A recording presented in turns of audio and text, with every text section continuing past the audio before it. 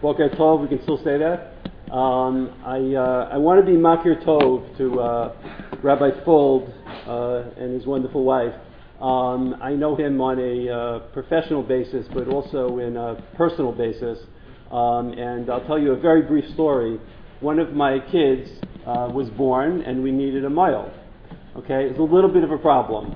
It was going to be on Shabbos Pesach, okay, Chol Pesach, and the weather, it was approximately 101 degrees on that particular Shabbos. And Rabbi Fuld walked from somewhere around Main Street approximately 4 to 5 miles to my house. And it was mamish 100-degree weather. It was mamish 100 degrees, and I'll never forget, praying to Hashem that He makes it, okay? And not only that He makes it, but He's okay, right? So I hear a knock on the door, Baruch Hashem, okay? It's Rabbi Fuld, and he says one word to me, seltzer. He proceeded to drink perhaps a gallon of seltzer, which was very good because it kept him hydrated, and he did a wonderful job as usual. So for all the good things he does at Shaarei Tzedek, but also personally for my family, I'd like to thank him. Also, I have to be Makir Tov to Yeshiva University and Albert Einstein College of Medicine. As was mentioned, 4 of my children went here, actually, not just me. 2 of them graduated from Einstein. It's been a long association, and they also went to Eretz Yisrael and yeshivas there. And I have to be Makir Tov to this wonderful institution and all the great things that it does in the world. So thank you for all that. For Shaarei Tzedek and Professor Alevi, I also have had grandchildren, Baruch Hashem, born there. And Kain Yirbu, as they say, and you should continue all the great things you do. And we also, the American Physicians Fellowship for Medicine in Israel, actually go to Shaarei Tzedek, usually on our course once a year, and we do a drill in the emergency room at Shaarei Tzedek with Todd Zalut, who's chief of the ER, and Mati Ehrlichman, who's chief of the pediatric ER. So kol kavod lachem, you should no longer ever have to deal with a disaster, which we're going to be talking about today. You do a great job. It's one of the best places in the world, and we need to learn a lot from it, but we should not have any more of the things I'm going to be showing you. I just want to put into context for today what the matzav is in Eretz Yisrael and somewhat around the world, and we all need to be proud of what the Jews have done in Eretz Yisrael, specifically in the area of disaster preparedness.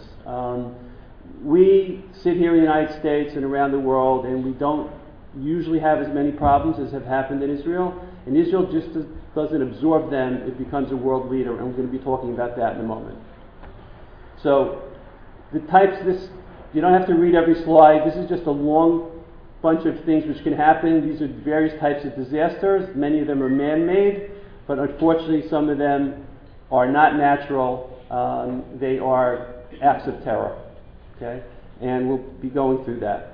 Here you can see the Haiti earthquake, which you'll hear more about, the tsunamis in Japan and also in the Far East, which the Far East one killed hundreds of thousands of people. There's no lack of disasters around the world and the need for preparedness. You see Oklahoma, I was just there actually 2 weeks ago speaking to the victims and the people who take care of them. Superstorm Sandy, I personally had 9 feet of water in my house, so things are unfortunately happening on a continuing basis that are disasters. Earthquakes are common around the world. There were actually 3 of them, 3 shots in Eretz Yisrael. Baruch Hashem, everything's okay. In the Galil, there were small tremors, but Israel is standing on an area which could have, God forbid, a massive earthquake. And we do prepare for that very carefully. We could have a man-made disaster, not terrorism. This was a leak of a chemical in India, and you see 20,000 dead and 200,000 injured. This is Japan and a little child who's got to get decon. Think about what's going through this kid's head looking at these people from the moon in spacesuits who are going to be taking care of him. These are acts of terrorism. The Murrah building in Oklahoma. Timothy McVeigh visited the building the day before and saw that there was a nursery in which 16 little babies were killed. And he said in his trial it was collateral damage, sorry. Okay? But he knew about it. Right? The World Trade Center, obviously, and it goes on. I'm a pediatrician, just to put the focus on the kids. Terrorists love to kill children and hurt them because they're our most precious commodity. And whether it's in Eretz Yisrael or around the world, unfortunately, incidents involve young adults, especially the dolphinarium, etc., and even young children in nursery schools and schools. Here we see a picture. This is not Syria, very well could be. This is Saddam Hussein, who used chemical weapons on the Kurds. And these are women and children who died in that situation. In Syria, you just had thousands of people. The kids are much more prone to this because they're close to the ground and breathe faster. This is a young boy who was at the Boston Marathon. He's circled in blue there. If you can see,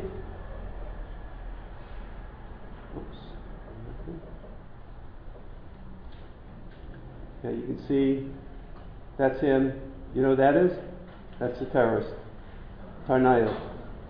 Okay, and this is his mother standing next to him and his sister. He was killed, and his mother and sister had amputations, unfortunately. Okay, what about the current threats to Eretz Yisrael? Just this morning, if you're listening to the news, Ismail Haniyeh, the head of Hamas, Yimach Shemo, part of the Muslim Brotherhood, announced that we should have the third Intifada. He called on all Palestinians to rise up against the Jews. Okay, that was this morning. Okay, we have Hezbollah in the north with 200,000 rockets. That was from the Home Front Command a week ago.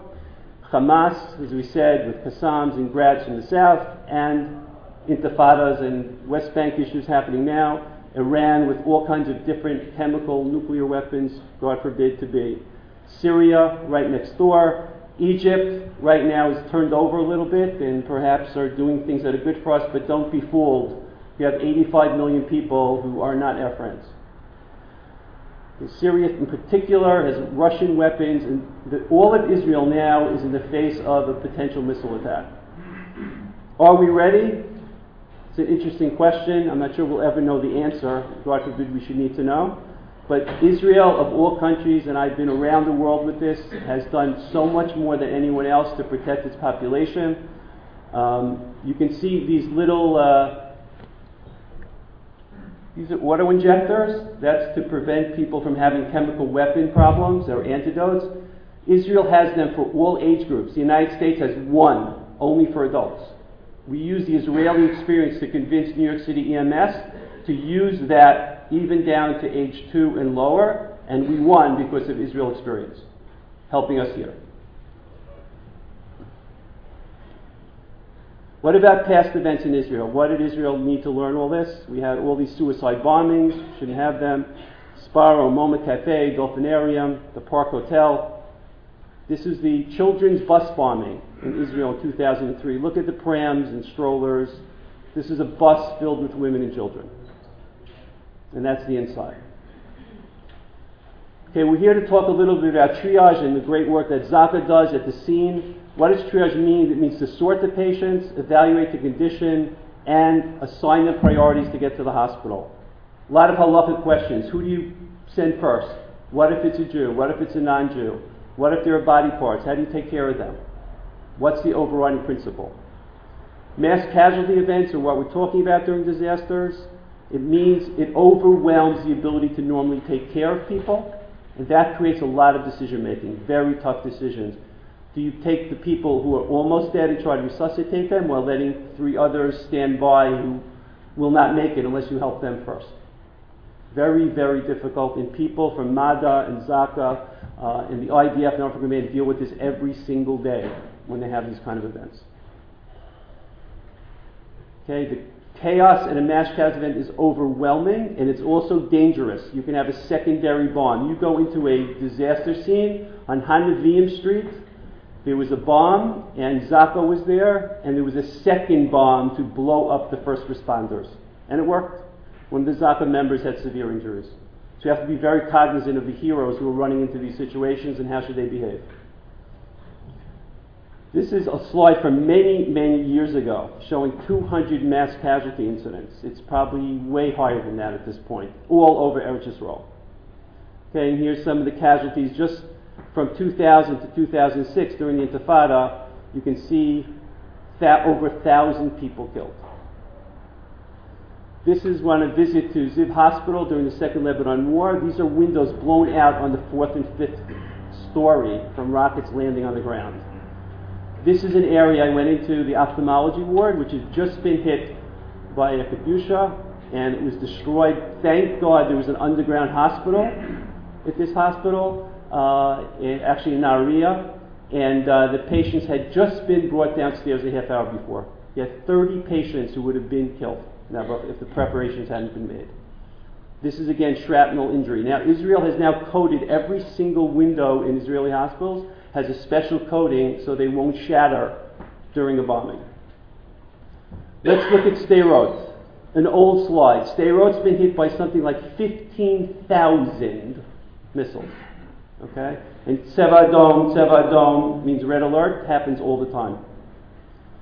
This is what a rocket that didn't explode looks like, but they're filled with this. That's a watch from Palestinians that they put into the bombs and is in someone's neck. These are the things that doctors have to deal with on a daily basis when we're dealing with shrapnel victims. This is the kind of stuff we saw in Boston at the Boston Marathon. These are just some of the shell casings from the rockets that are... If you ever go to Sderot, go to the police station, you'll see thousands of these in the back. Okay. These are kids preparing for Tseva Adom and protecting themselves. Sderot used to see 25, 30, 40, 50 missiles a day on a routine basis. Now, they're still getting them, but it's very few. 1 or 2 a week, thank God. This is the psychological trauma. We always worry about the physical trauma. The psychological trauma is by a factor of 10 more people injured. And it's very hard to deal with. It could be lifelong. This is the head of Magen David Adom, whose granddaughter was just injured in Israel. These are women having acute stress reactions which can turn into post-traumatic stress disorder. This is a wonderful woman who is the clinical psychologist for Sderot, and these are kids in her shelter during a bomb attack. She's trying to keep them happy and give them food and hope that the bombs stop. Okay, this is just some bad news from Sderot about the impact. And there's no post-traumatic stress disorder in Sderot. It's ongoing traumatic stress disorder because it doesn't stop. Should people live in Sderot? What about the heroes who take care of them? Should they be riding around during missile attacks? Another interesting question. The kids are very, very affected. They all walk around at some point with toy Qassams, and they have parties with Qassams. Obviously, we need a lot of psychological support. These are pictures that they draw. The quiet is broken. Here you see Army and Magen David Adom and Home Front Command helping Piguim on the ground. Here's a very telling one. It's HaKadosh Baruch Hu, we love you. Please stop. What's going on? These are some of the heroes we encounter. These are the guys in the Army and in the local yeshiva in Sderot. These are the high school kids who help out. This is the Magen David Adom station. We were proud enough to be able to deliver them special life-saving equipment. These guys get in their ambulance when there's a bombing. This is a sheltered place. They go out of that sheltered place and ride around to get to the bombing site more quickly. This is a school, which again with Qassams in it. This is a shelter that our organization was able to help build. During those days, Sderot was not sheltered, and that was really a failure of leadership perhaps. But now, Baruch Hashem, the city is really, really very well protected, which is what Am Yisrael does. It's Kol Yisrael Arevim Zeh Lezeh. And this shelter, I went to Israel, I went to a school where this was on a Sunday and on a Monday, and we got told that the day before the children were in the parking lot, 35 some odd kids, there was a Tseva Adom, they ran into the shelter, the Qassam landed where they were standing. They would have been torn to bits. You can make a difference by helping. These are some of the kids. Baruch Hashem, look pretty good. Okay, what do we talk? We already raised some questions. How do we support Sderot? Is it safe to be there? Things to ponder. I don't think we can answer those today. What about Netanya? The epicenter of place which was hit multiple times, had 1,000 victims come there during multiple bombing attacks during the Intifada. And this is unfortunately, the Park Hotel. Erev Pesach, Park Hotel, a lot of people there, and this is it after 2 suicide bombers killed 30 people. This is the surgeon, Steve Ulano, a graduate of Einstein, who was the only surgeon on call at that time. These are a list of the people who didn't make it. So what did we do from that? Did we lay down and cry? We did, but we learned how to deal with it.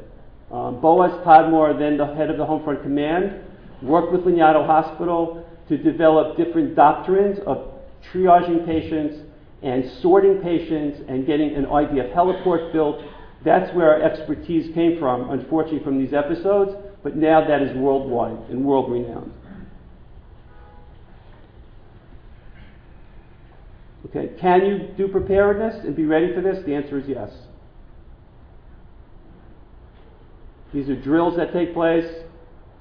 I'm not going to get into the complex incident command structures and all the other things that we do, but they really are effective. And Lanyadо has become a triage hospital that stabilizes patients, and then the Air Force comes in and can move them out quickly. Okay, we're talking a lot about different places in Israel. I must say that terrorist incidents and bombings are different than regular trauma. The bottom line is we're seeing new injuries and new problems. Excuse me for a second. Okay, we see a lot of shrapnel injuries and lung injuries and things that we're seeing also in the military with U.S. film. This is what's packed into these bombs. I have some of this at home. I was on a doctor's training mission and we were missed by Qassam by 50 yards. This is shrapnel. This is what we saw at the Boston Marathon. And that's what we have to learn to deal with. This is a metal pellet in someone's heart. This is a girl who was sitting eating pizza in Yerushalayim, went into a store, suicide bomber came in, and she walked into the emergency room, although she had some injuries and looked okay. She had a nail in her brain that she didn't realize. Baruch Hashem, it was found and extracted, but these are the unique kind of injuries we see. Okay, so we have to protect the population, we have to prepare for everything. These are the things that are happening in Israel today. We have earthquake preparations going on. We have hardened the hospitals. Rambam Hospital just built the biggest underground hospital in the world, 2,000 beds, 1,000 for chemical weapons victims. Barzilai Hospital in the south is building underground, Carmel, Nahariya, as well as Lanyadо. Magen David Adom has all kinds of special equipment. They come with protective gear so that if there's a chemical weapon, they're ready. My grandchildren just got outfitted again with gas masks, and this has prevented pediatrics, unfortunately, in Israel. Underground hospital at Lanyadо for dialysis unit, neonatal unit, protected ED. This is in a mountain in the north of Israel, a pediatric emergency room built into a mountain. These are special antidotes. Israel does drill after drill after drill. I was at a Homeland Security drill, which I'll show you in a minute. We're doing pediatric drills in Israel. You can see we mark up people. We have live victims and dolls as well. We take it very, very seriously. Every hospital goes through this, from Sharet Tzedek to Hadassah to Lanyadо, on an ongoing basis. This is a drill we did with Homeland Security, 120 people from the United States. This is a actor playing a terrorist with a chemical weapon. He goes into the shul, shoots it up, throws a chemical weapon. First responders get in trouble. Then they call in special units. They're EPA. These are Assam units that Israel uses, who are specially trained to have protective gear and take out terrorists, special forces. And that's what that drill looked like. Then we took the victims to the hospital and we had to decon them. And we have to learn how to do that. And Israel is amazing at their preparedness. A similar episode that happened in Syria, God forbid happened, you wouldn't have the fatalities you have. You would have antidotes getting to the scene and things like that. It would be bad, but we have some degree of preparation. This is our group who volunteered to go to Israel if there is a disaster, and we travel all over the country, and we went to Israel during the Second Lebanon War. This is our group in the north to try to give them chizuk. We do drills with the IDF. The IDF does amazing drills. They have their own simulation centers, and they work on this all the time. Here's the search and rescue mission teams. They prepare the population. There's community and city drills, gas masks, education of the population, shelters everywhere, and anti-missile systems. And at the end, what do we want to happen? We want to return to normal. Isaac Ashkenazi, head of the Home Front Command, decided if you blow up Sbarro today, terrorists, tomorrow we're going to be eating pizza in it. You lose, we win. Okay? That's the attitude we have to have. Clean up and go on with normal. Okay, what about the U.S. lessons learned from Israel? The Boston Marathon, I'll show you in a minute, we're getting close to the end, was amazing that 3 people died instantly. How many more died? 0. How many people were hurt? About 250. That's incredible. The people who died at the scene were dead immediately because they were so injured. That's how did that happen? Okay? What do you think? First of all, there were a lot of first responders there because it was a marathon, right? That wasn't it. Okay? They were trained by Israelis 2 years before. Okay? I heard this on a Harvard webinar, and I heard this from other people, and it was also in the press. Okay? So, just these are some of the things we do, but just particularly with the Boston Marathon, this poor child didn't make it, but there were others. There were almost 20 people with severe amputations. And you see them immediately putting people in the ambulances? That's Israeli. In the United States, we stay and play with victims. We put IVs, we waste time. Israel, in the ambulance, life-saving, get to the hospital. I spoke to the people at Mass General. 5 victims with amputations got there within 3 minutes, and they didn't stop in the ER. They went right to the OR, all alive. Amazing. Where's it from? Feel good. It's from us, from Eretz Yisrael. Okay, this is just some quotes about it, and people there who happen to be Israeli trained happen to be the chief at Mass General of the ER, and he said, this is the kind of stuff I see, and this is how we're trained, and thank God they came there 2 years ago. About 2 years ago, in actual fact, we asked the Israelis to come across, and they helped us set up our disaster team. Okay? And he continued that we see this in Israel, never saw this before. And just read this, perhaps. Just read the quote from Benjamin Netanyahu to give chizuk to the United States in a reverse situation. The day of... I'll show you. Start here.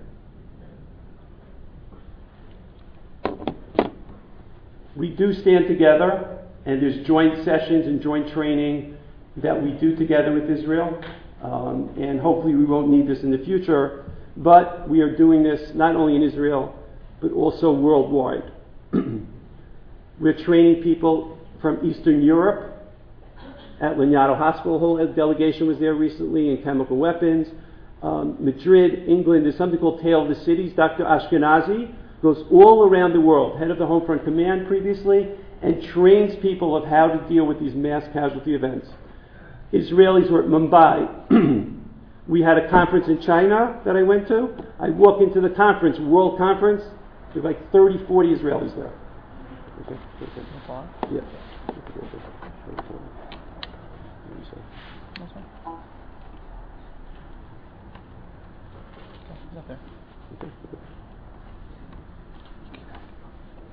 Okay, this is just an example of the drill with the Eastern Europeans.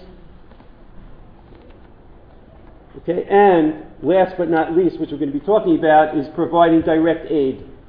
Okay, around the world. We have enough tourists ourselves, right? What are we doing? Why, we're going to talk about this. Why are we going to Haiti? Mumbai, India earthquakes.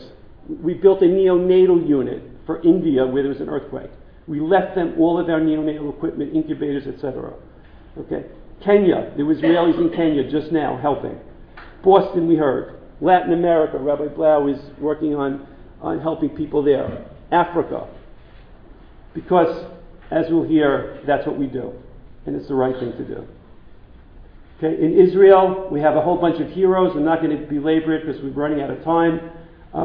We have special forces, paramedics that jump out of helicopters. We have Magen David Adom, the IDF, the Ministry of Health, Home Front Command, and these guys in general are heroes. This is a soldier who was hurt in Gaza. They said he wouldn't make it. I spoke to the neurosurgeon. He was going to let the resident do the case because he was dead. And he said, I heard in my head, Hineni He'ani, which he davens on Yom Kippur, like God calling to him, you're the designated one, help this guy out. And he made it. And I had the pleasure of meeting with him and talking to him. These are the guys who jump out of the helicopters. This is Magen David Adom at Sderot. This is Amir Blumenfeld, a colonel in the IDF who goes to every war even though he's retired.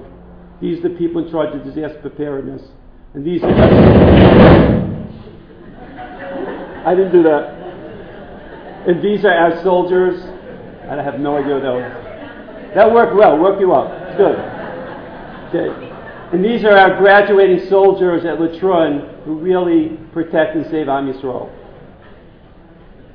Thank you.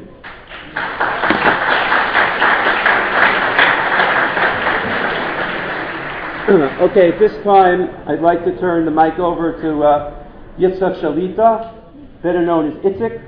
I just spoke about heroes. I'm sure it will embarrass him, but he's done amazing things.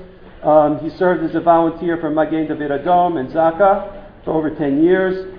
He was a member of the IDF search and rescue team. He worked with the Israeli police force on fingerprint identification as an expert, and he's been on humanitarian missions in Taba, Egypt, and Thailand. We want to invite him to say a few words about the great work that Zaka does. You guys real quick. You have to get out of this. Okay. Let me just get his talk up.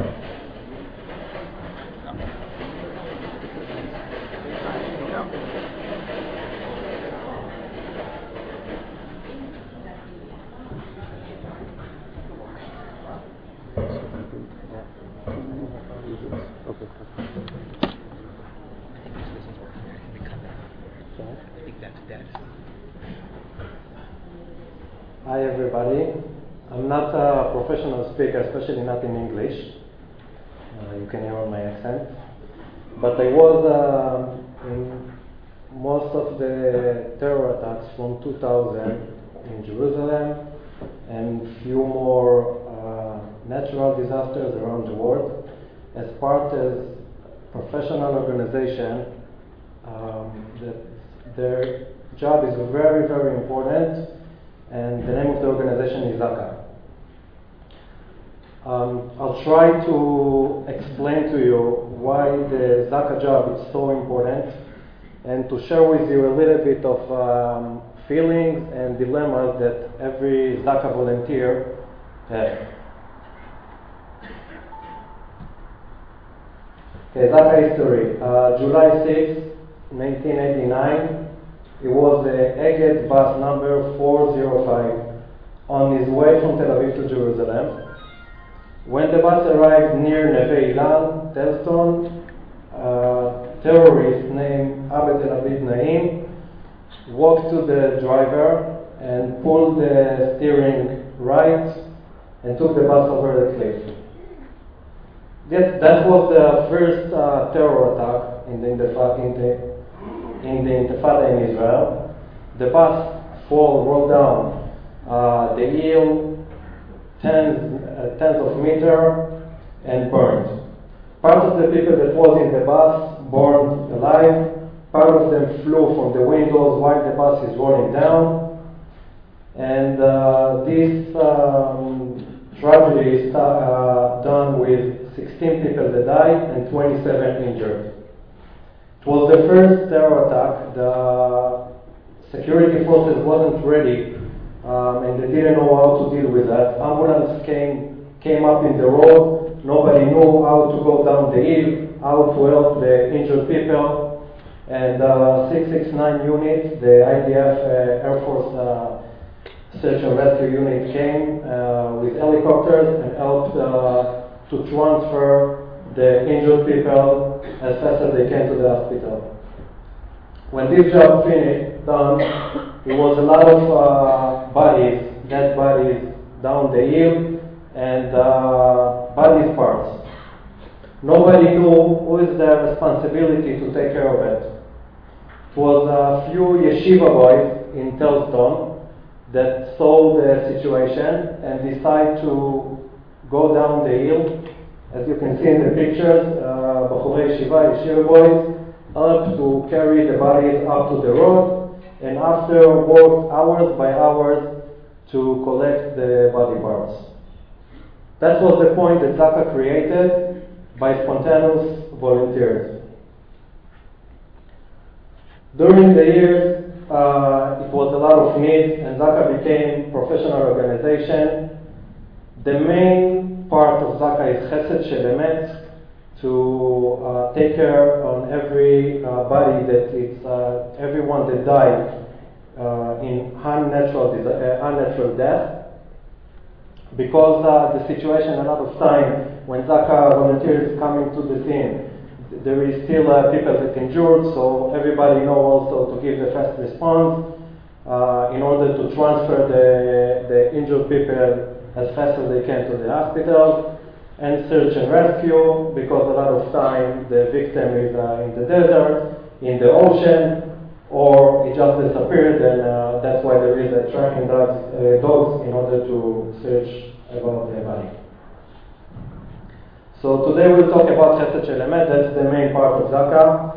Every natural disaster, every unnatural death, like car accidents, dead bodies, old people that the neighbors start to smell a bad smell and calling the security forces, suicide, homicide, terror attacks, and natural disaster. In all that situation, Zaka volunteers called to help.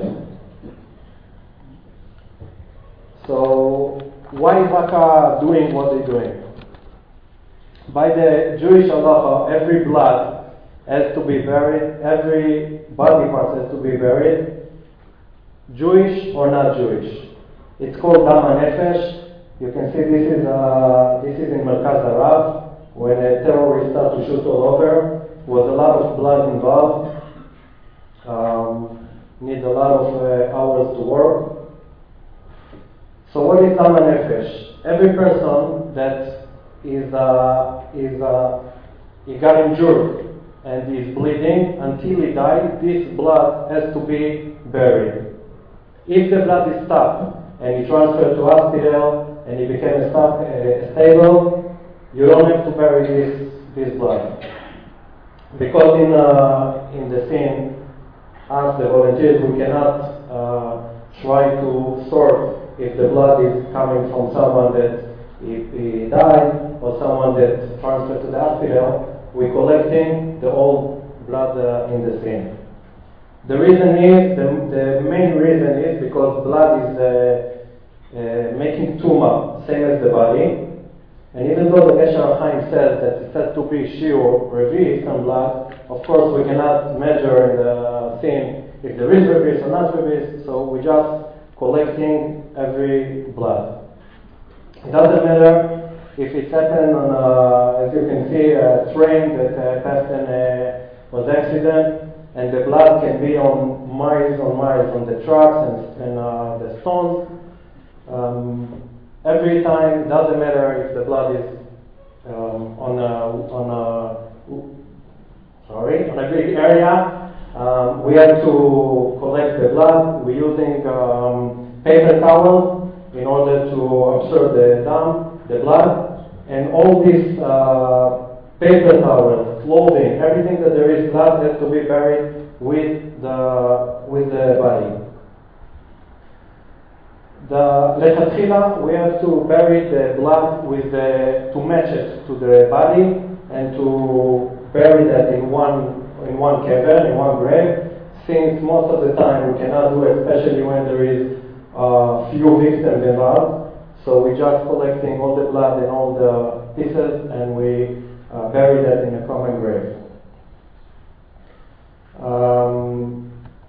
So basically it's the same thing with the blood, with body parts, and we have to bring to be buried every body part. When we are coming to a scene, to a situation, First of all, of course, we're trying to see if there is people injured that we can give the first response. And as Dr. Vogel mentioned, the Israelis' idea is first of all to transfer them as fast as we can to the hospital. So ambulance coming, and we're just pushing the injured people and sending them to the hospital. After that, of course, we're trying to see that the place is secure. The crime usually is going to be a crime scene, so it's secure. If it's a terror attack, there is no more bombs. If it's a murder, to see that he died. And then we're coming inside. DACA volunteers coming inside with the forensic. The way that we're trying to work is, it's called puzzle method. It's to build the bodies back to the way that it was before, in order for two reasons. First of all, to help the identification, and second thing, to decoding what happened. So sometimes you can do it, sometimes you cannot do it. I remember that in Cafe Hillel in Emek Rephaim, it was a terror attack, and after we cleaned the scene and everything, and we took someone called, he lived on the third floor, and he said that he's seeing on his balcony some pieces that he doesn't know what is it. And we found there some fingers and some, so it can fly all over. And in this case, of course, you cannot use the puzzle method, and you cannot build back the bodies. There is also very important thing, very important to take care the same way that you're doing with a Jewish body, with non-Jewish body. There is few reasons. One of them is because it also makes tuma, so for Kohanim. And the second reason is Darcy Shalom, because all the world seeing what we're doing. It's put us, the volunteers, in a lot of dilemmas. Sometimes we, for example, if it's terror attack, so we're going into the scene, and usually if it's with the belt bomb, so the head of the terrorist is separate. You see a head, and you know he is the terrorist, but you must take care the same way with the respectful that you're dealing with the Jewish body, to put him in a bag, and to be sure that it's coming to be buried. I hope that not going to be more needs for our work. The work will be more secure. Thank you.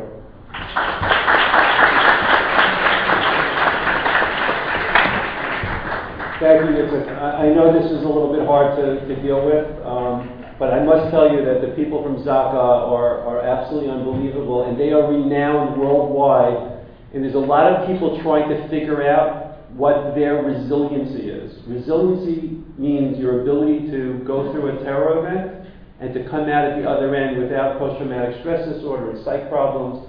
And the Zaka people, amazingly enough, doing all this horrible work, do fine. It's very hard to understand. Soldiers come back from war. They, huge percentage of them have problems. These guys do this sometimes, God forbid, on a routine basis, and it's probably because they know they're doing the work of the Kadosh Baruch Hu, Kfiyat Torah, and they are doing things that really they deserve all the credit in the world. And I know it's hard sometimes to see and look at this, but Be'ezrat Hashem, because of the good things they do, we won't need to deal with these kind of problems anymore. Are there any questions? We'll just take one or two questions. If there are any questions at the moment? Yes. Yes. Can you stand up, talk a little louder? Thank you. I happen to have tremendous admiration for Harav Bill Sandel, and I help him with dinner every year. And I think everybody should know that every year they have a dinner for Sderot. Usually it's at the Shea Stadium, wherever, that new main city field. And at one of the centerpieces at the dinner are the different menorahs and other objets d'art made from the Qassam rocket. That's number one. Number two is that he astounded us when he mentioned that property values in Sderot are rising. So grab your Dirot now. That's absolutely correct. I've been going to Sderot for many years, and it had a population of about 28,000 people. It got down to 20,000. You could buy a house for almost nothing. Guess what? There's a huge waiting list to move into Sderot now. It's building itself back, and Baruch Hashem. And you know what? They were right. People said, how can you live in Sderot? How can you have your children live in Sderot? They said, if we leave Sderot, what's next? Ashdod, Ashkelon, Yavne? Guess what? They've all been hit by missiles. We can't leave Eretz Yisrael unless we make obviously that decision. But where does it end? Where can we live? Now we're in range from everywhere. So we need Hashgacha Pratis obviously to help us and to save us. But Sderot, Baruch Hashem, is a vibrant community now. Okay. At this point, we're going to move on, and I'd like to introduce Rabbi Yosef Blau, who I remember from my days in Rietzen at YU, and he's been Mashgiach Ruchani at Rabbi Isaac Elchanan Theological Seminary, better known as Rietz, since 1977. An amazing, wonderful career, and he's spiritual guidance counselor for Yeshiva University. And of all things, perhaps that's the most important. To take care of the ruach of all the students. Rabbi Blau has a BA from Yeshiva College and also went to Belfer Graduate School of Science. He's a YU guy through and through, and we want to hear a few words from him about responsibilities in the world. Rabbi Blau.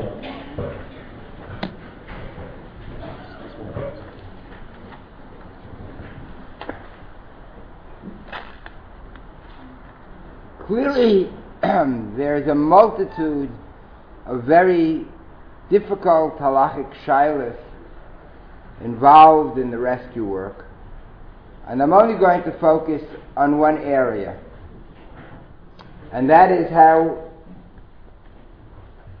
a question that Dr. Frogel asked: if the need is so great in Israel, why is he flying around the world? So I'm going to try to deal with, from a halachic and hashkafic perspective, what is the Jewish responsibility for the rest of the world. The Rambam, in the Sefer HaMitzvos, on the very third mitzvah aseh of Ahavas Hashem, of obligation to love HaKadosh Baruch Hu, writes that included in this mitzvah, and I'm going to translate it since it's originally in Arabic anyway, so the Hebrew is also a translation.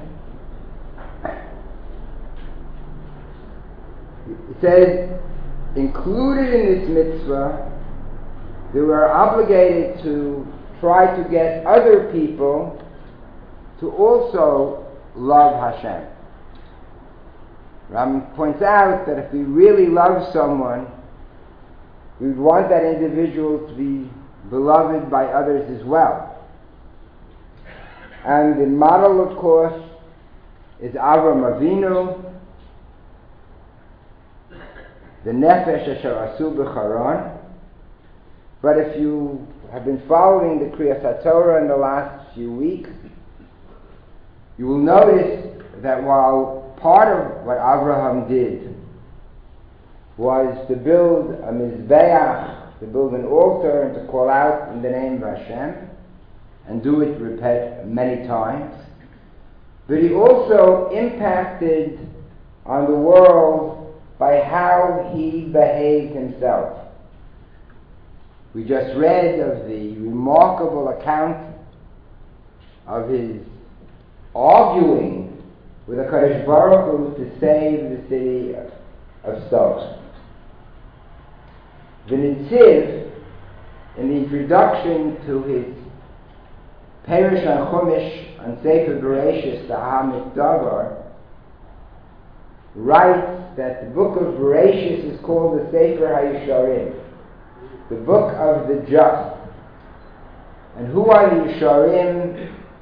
The Avos, Avraham, Yitzchak, and Yaakov. Why? because that's how they dealt with the other people of the world. Obviously there was no Jewish people yet, but the just, straight, honest way in which they dealt with others reflected the highest values of what we stand for. This is translated in the Gemara in Yuma, Daf Pei Vav Amud Aleph, when the Gemara discusses Kiddush Hashem and Chilul Hashem, but not in the most dramatic of fashions, of someone willing to risk his life that we associate with Kiddush Hashem. And I won't discuss, not too much, from just reading newspapers about what can cause Chilul Hashem, but how it can be done in everyday life. The greater the individual, the higher level of responsibility, because they represent Torah, they represent Judaism. We are in many respects the representatives of HaKadosh Baruch Hu in this world. And if we act in a way that people look down upon Torah, it's a Chilul Hashem. If we act in a way that causes people to admire it, it's a Kiddush Hashem. And we're not talking only about Jews. We're talking about Brios, all of humankind. And it's interesting that the Gemara quotes a Brisa, connecting the Ahavas Hashem that I started with Kiddush Hashem. Abaye Amar, K'desanyo, V'ahavta et Hashem Rokecha, Sheyehei Shem Shemayim Misahev Al Yodecha. That the mitzvah of loving God is that the name of God become beloved through your actions, the impact you have on others. The whole issue of our relationship with the rest of the world, of course, is a very complex one. We live in a world where there's a tremendous amount of anti-Semitism. I have my oldest grandson in Israel at the moment is in Poland on a trip with his 12th grade class of Chorev, school in Yerushalayim, visiting the concentration camps. And the question always is, what lesson is learned from this experience? And people sometimes draw opposite conclusions. One conclusion is, the world wasn't there for us. We have to only trust ourselves, with a corollary to some, that we have to only care about ourselves, since no one else cares about us. And others draw the opposite conclusion, that if there could be a genocide and we were the victims, then we have to be in the forefront to assure that other people not be victims of genocide as well. No? The lesson of the Torah says that we have to treat specially the other, the outsider, the ger, because we were the ger ha'isam eretz Mitzrayim, because we were the outsiders in Egypt, and we know what it means. To deal with a very specific halachic manifestation of this, in Masechet Gittin, a brayta is brought down in Daf Samach Aleph Amud Aleph, which says explicitly, Mefanisim aniyei akum aniyei Yisrael, Mevakun cholei akum cholei Yisrael, V'kovrim Akim Yisrael V'nei Darkei Shalom. But in the same manner that we support the poor Jews, we visit the sick Jews, we bury those Jews who Rahman have passed away, we have an obligation to do it with non-Jews as well. I use the word akum, and Agamar it says nochrim, probably caused by the censors. There are distinctions here that are important. I don't have time really to analyze them. When the Rambam brings this halacha down, the Rambam gives an explanation. And he quotes two verses. Harei nemar tov Hashem lakol v'rachamav al kol ma'asar. We say in Ashrei every day, a few times. That God is good to all, He has mercy on all those whom He has created, which implies that we're doing this not simply pragmatically, but to fulfill our obligation to emulate the ways of God. And secondly, the Rambam quotes, Dracher darchei noam v'chol nesivoseha shalom. So when we say the ways of peace, those are the ways of the Torah itself. It's not a concept applied in certain circumstances. It's fundamental to the path of Torah as a whole. To be fair, there are other commentaries, Tosfos, that seems to understand this in much more pragmatic terms. We live in a world, if we don't behave in a certain way, we can't expect others to treat us the way we would like them to. We would have no claim against them. There's some notion of reciprocity that operates. We want to prevent hatred of the Jews.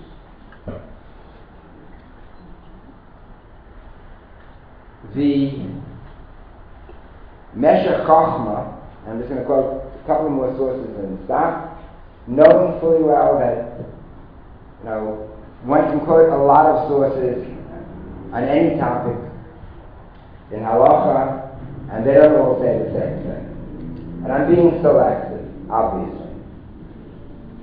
The Meshech Chochmah, the Or Sameach, explains why if a Jew kills a non-Jew, why it's the same prohibition of murder, there's no punishment of death, not because it's less serious than killing a Jew, but on the contrary, because it's more serious. Because it also has an element of Chil Hashem involved, in a Jew being a murderer of a non-Jew, and therefore, since a punishment also has to be a source of kapara, a source of atonement, can't be atoned. Because it's not only murder, but it desecrates God's name as well. We're in yeshiva, so one of course has to make some reference to the writings of the Rav Zatzal,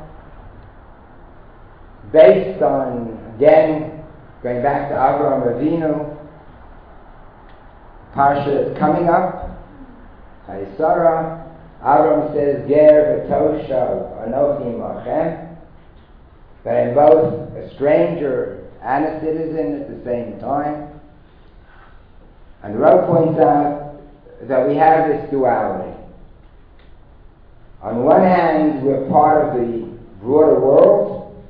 We have responsibilities for the welfare of the world. And we also have a unique, distinct identity that we're not prepared to sacrifice, just to be part of the broader world. But we have to find a way to do both at the same time. My experience, and a little bit of stuff that I've been involved in, is that the students who've gone on some of these programs in Central America in areas where there are no Jews. So while I don't doubt that there's an element of Kiddush Hashem, but certainly it's, in some rural village in Nicaragua or El Salvador, it's not going to make a major difference. Most of the people have never seen a Jew in their life and don't know what Jews are. But it impacts on our students who participate. Not that they become any less committed to the Jewish people. On the contrary, they become more committed. They manage to be committed to better the world and become committed to better our people at the same time.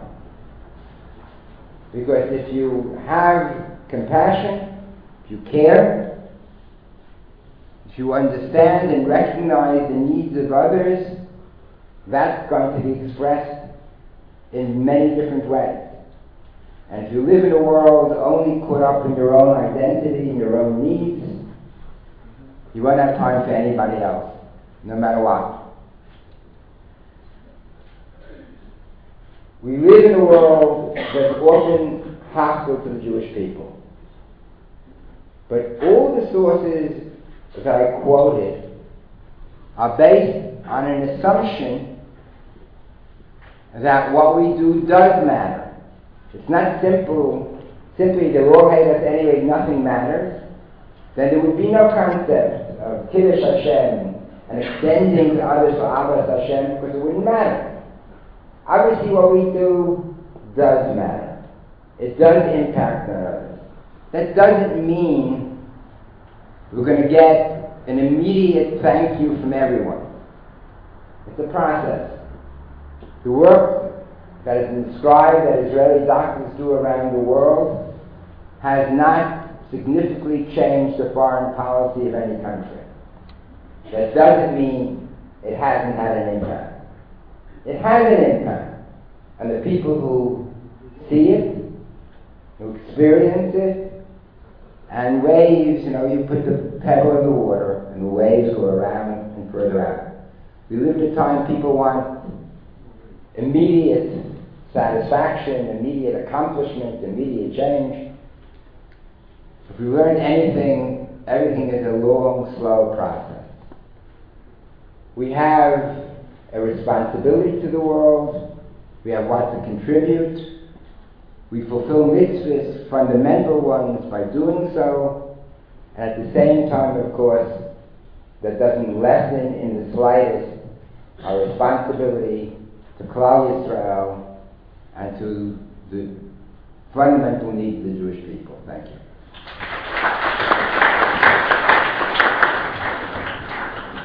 Rabbi Blau, I'm going to hold questions until the end, for the sake of time. I'd like to introduce Mitchell Schwalber, Dr. Mitchell Schwalber, who is director of the National Center for Infection Control in Israel. And boy, is this guy busy, because with the polio issues, and I know there's always avian flu things and other things going on when I'm there.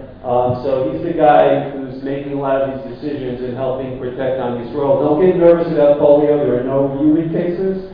But it is important to find out from your physician whether or not you need vaccine and the issues with that. But we're not going to talk about that. Dr. Schwalber has been at the finest institutes of learning literally around the world, whether it was going to Princeton for his BA and then Albert Einstein College of Medicine, certainly many years after me, I'm sure, and then coming back, going to Eretz Yisrael, making Aliyah, and joining the IDF, and doing the fellowship at Harvard. We are blessed to have him, and most importantly, he's a reserve in the IDF, and he was on the Haiti mission, which was amazing. Speaking to people who've gone through it and seen videos, and he's going to talk a little bit about that and what kind of ethical dilemmas that presented. Thanks, Charlie.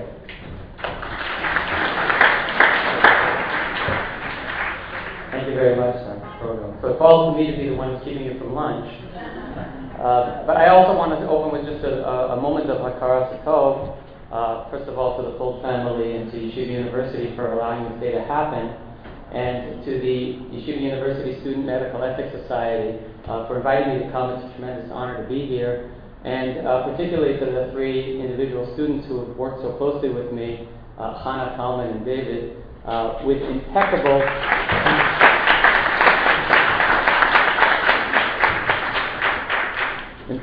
efficiency and remarkable derech eretz. So if there are YU administrators here, you're doing a good job. And finally, I would just also like, last word of Hakaras Hatov to my parents, Drs. Evelyn and Jules Schwaber, who made the trek in from Boston to hear me today, leaving the city when the Red Sox won the pennant to spend Sabbath in New York. Though they live in Boston, they're New York trained physicians themselves. My mother's a graduate of Einstein in the first class, and my father from Cornell Medical School. And they raised me in a proper Jewish home, Zionist home, might add, and put me through school. And when the day came to clue them in on my plans to make Aliyah, they not only didn't stand in my way, which I have learned through the course of the years, it's not something to be taken for granted. They supported me, and they continue to support me every step of the way. And anything that I've managed to accomplish, I wouldn't have accomplished without their guidance, love, support, and role modeling. So I'm very grateful for this.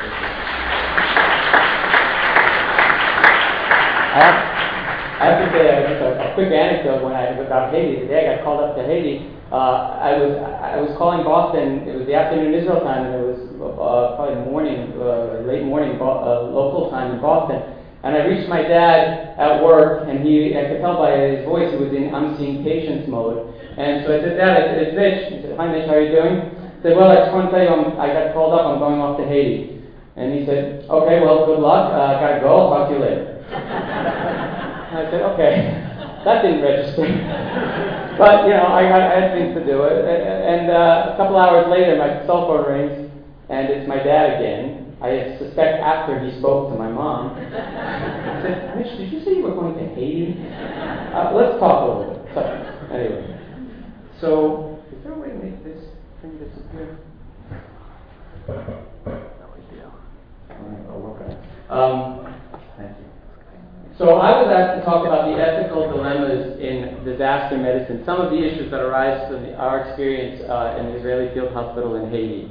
And much of what I say, the data that I present, the charts and the graphs are drawn from these two articles. The references are up here. In order to start, I need to give you a little bit of the background. Okay, so the earthquake occurred on Tuesday, January 12, 2010 at 4:53 p.m. local Haiti time. It was a 7.0 magnitude on the Richter scale, and it struck near Port-au-Prince, the capital. Casualty estimates vary widely depending on the source, but the lowest estimate I've seen is 100,000 killed, which is an order of magnitude that's really incomprehensible. On the order of 300,000 injured, over 1 million rendered homeless, and over 3 million people affected. The Israeli response was as follows. The earthquake struck at 11:53 p.m. Tuesday night, Israel time. I learned about it on the way to work the next morning. Early Wednesday, the government made the decision to send a rescue mission, as it does in many similar circumstances around the world. Immediately, once the decision was made, and it was put on the army to carry it out, the questions that arose were, should this be a primarily search and rescue mission, or should it be a primarily medical mission? And it was decided to have components of both, but to put emphasis on the medical, because given how far away Haiti was from Israel, as fast as we were able to get there, the search and rescue component would take second place to the need for advanced medical care by the time we would be able to arrive.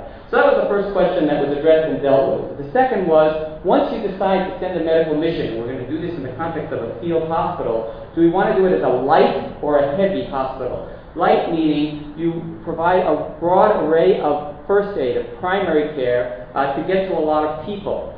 Heavy meaning you're establishing a full-fledged tertiary care, as it were, field hospital with a lot of the advanced disciplines and machinery, and you'll be able to provide more advanced care than in a light hospital, but probably fewer people. given what we learned about the infrastructure on the ground in Haiti at the time as a result of the quake and even before the quake, the decision makers understood that it was best to go with the heavy model of field hospital. That would be what was most needed. And there were search and rescue elements added to the team as well. Now, as I say, Israel has been involved in a lot of disaster relief around the world for decades. But there were unique features of the Haiti disaster. First of all, the number of casualties and the scope of destruction, which was really on an enormously tragic scale. Then that happened on a baseline of underlying poverty and extremely poor infrastructure. Haiti is the poorest country in the Western Hemisphere, and even at baseline before the quake, they were struggling. There was a temporary crippling of the governing authority. There were many casualties among the governors, the members of parliament, and the parliament building itself was damaged. There was no military in Haiti, and a lot of times in national emergencies, the military takes control, and the IDF, when it comes, liaises with the local military. But in Haiti, there is no military. And there was a temporary crippling of existing medical facilities. So medical care, such as it existed in impoverished Haiti before the quake, were temporarily put out of work. They were damaged, and doctors were injured, staff was injured. They were crippled in a way that made a lot of what would normally be available in Port-au-Prince incapacitated. As a result, we were charged with establishing an advanced, functioning, self-sufficient medical facility in a background of chaos and overwhelming need. And when I say self-sufficient, I mean entirely self-sufficient. We had to get there on our own, set up on our own, provide our own food, water, sanitation, hygiene, electricity, everything. This is the timeline. The earthquake starts here on January 12th. Preparations start almost immediately. This is the special assessment team that goes out early Wednesday. This is a few members of the IDF whose to borrow a pasuk from Parshat Vayigash, their job was essentially lahorot lefanav goshna.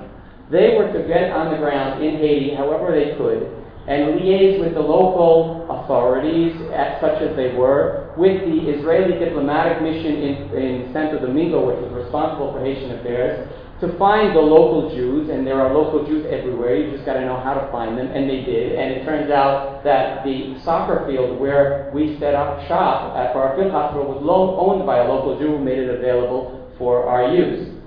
So they got on the ground and started feeding information back to us to help with our preparations.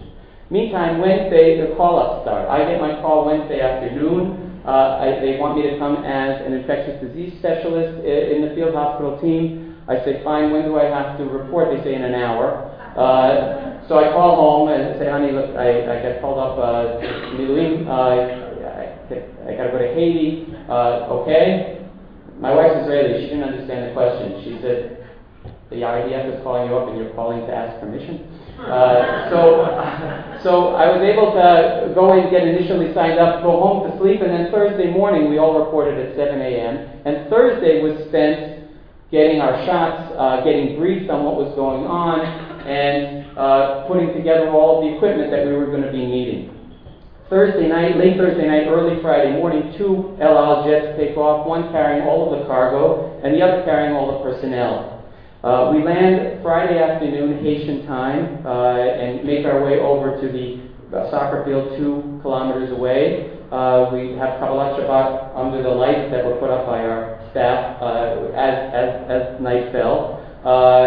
Cargo plane lands in the middle of the night, and once the equipment arrives at the field, we're awakened and start setting up. So that the start of assembly happens before dawn, and the first patient is admitted at 10 a.m. Saturday morning.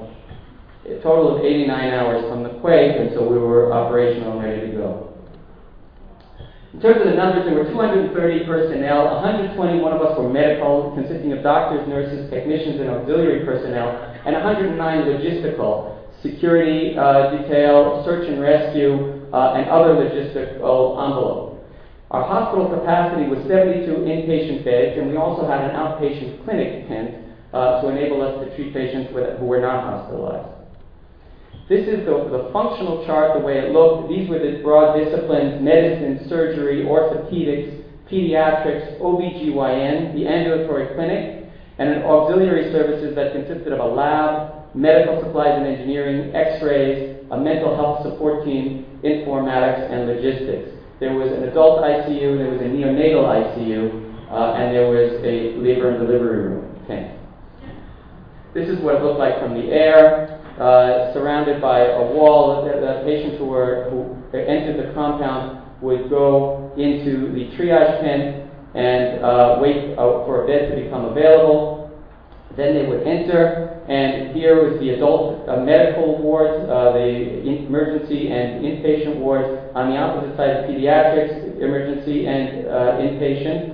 The neonatal ICU, the OBGYN compound over here in these three surface tents. The operating room, the recovery and ICU, and the orthopedics area. Here is the imaging, there are the labs. The Colombian military medical team joined us and were able to augment our capability, and we were able to provide them with a logistical background, equipment and informatics tents, and here is where we slept and ate over here. In terms of the numbers, we were functioning for 10 days. 1,111 patients were treated, 737 were admitted, 17 died. 16 births, 4 of them were premature, and there were 242 surgical procedures.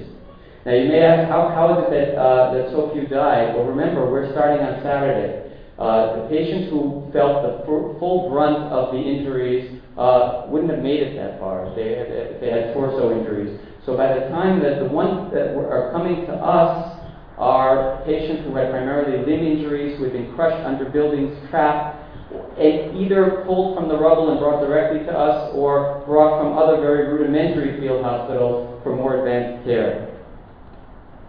This is the IDF Surgeon General at the time addressing us at Ben Gurion Airport before our departure and giving us the commands and orders for our mission. And one of the things he said then was, among your orders is to save as many lives as possible. And at the time I heard it, I thought, well, that's trivial. Of course, that's what we're going to be doing. I mean, you don't need to spell that out. Only when I was there and thought about it afterwards did I realize that that actually has a different kind of meaning in a disaster scenario than it does in civilian life.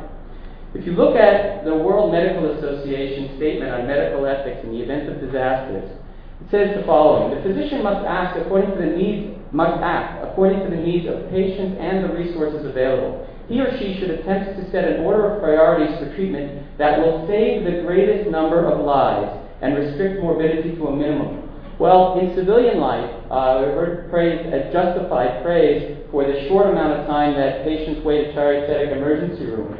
But anybody, even if a patient's waiting on the longer end of that short scale, they know they're going to be seen. And the doctors and nurses in that emergency room know that they're going to be treating everybody. And this is one of the fundamental tenets that we take with us to work every day.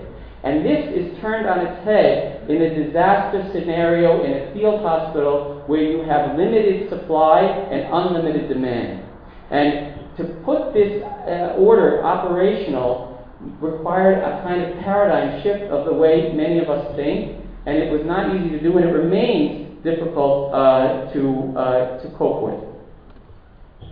This order has ramifications in conception and planning of the field hospital, which we already talked about, in triage, deciding which patients are going to get in the management of the patients that have already been admitted, in discharge, and making decisions about discharge, and finally in wrapping up and deciding when it's okay to fold up shop and go home.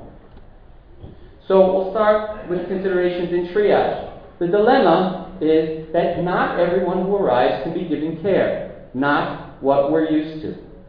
And also, those with the most urgent needs, paradoxically, are often those who require the greatest expenditure of resources, meaning that since that necessity comes at the expense of others, we may have to turn some away in order to not compromise our ability to carry out our order of saving as many lives as possible, particularly those who we would not be able to save, despite expending enormous amounts of energy and resources into helping them. We ultimately would not be able to save them. How did we do this? Our approach was that at the front of the compound there were senior physicians assigned to triage and to work with the security detail and determine who could come in. Fortunately, I was not one of those. I don't know how I would be able to cope. There were senior personnel from Shaarei Tzedek who were involved in this, and they had to determine who would be let in. The decision algorithm was, first of all, to assess how urgent is the patient's condition. Is this patient going to get better even if he doesn't come into us? But assuming that the patient's condition was urgent, do we have adequate resources to treat this patient? Third, if we do treat this patient, will we save his or her life? Are we reasonably sure that we will do that? And finally, at what cost in terms of care not offered to others? And this is always coming up. So there are heart breaks in this kind of approach. First of all, crush injuries. We had no dialysis machines. To run hemodialysis, you need running water, and we didn't have that. These patients would have a low chance of survival in the face of a condition called rhabdomyolysis, which is muscle breakdown that causes kidney injury. And the extra sort of tragic paradox is sometimes these patients would come in appearing healthy, and we know that they could be kept alive were they to be offered dialysis, but we didn't have dialysis to offer them. Similarly, brain or spinal injuries, we had no neurosurgical capabilities, we had no CAT scanner, we had no rehabilitation facilities. And we were the best game in town at that time. People showing up at our compound who had these kinds of injuries, we knew that we couldn't save them, and we knew that if we took them in, it would come at the expense of people that we could save. And people who were involved in triage told me afterwards in the debriefing sessions that we carried out. One doctor said to me, and he's the chief of an ER at a big hospital, said, "I still see their eyes looking at me," the patients that we turned away. Now, there was one exception to this, and that would be if there was a heroic rescue after days under the rubble. Remember, we came there on Saturday. We started up on Saturday. There were patients being brought to us in the first few days who had spent the entire time under the rubble and were pulled out heroically and brought to us, barely alive. In those scenarios, we just said it's not humane to turn this person away. So those patients would be brought in, even though we knew that we had only a minimal chance of saving them. Once the patient was in, the ethical dilemmas didn't end at that point. There were considerations in post-admission management.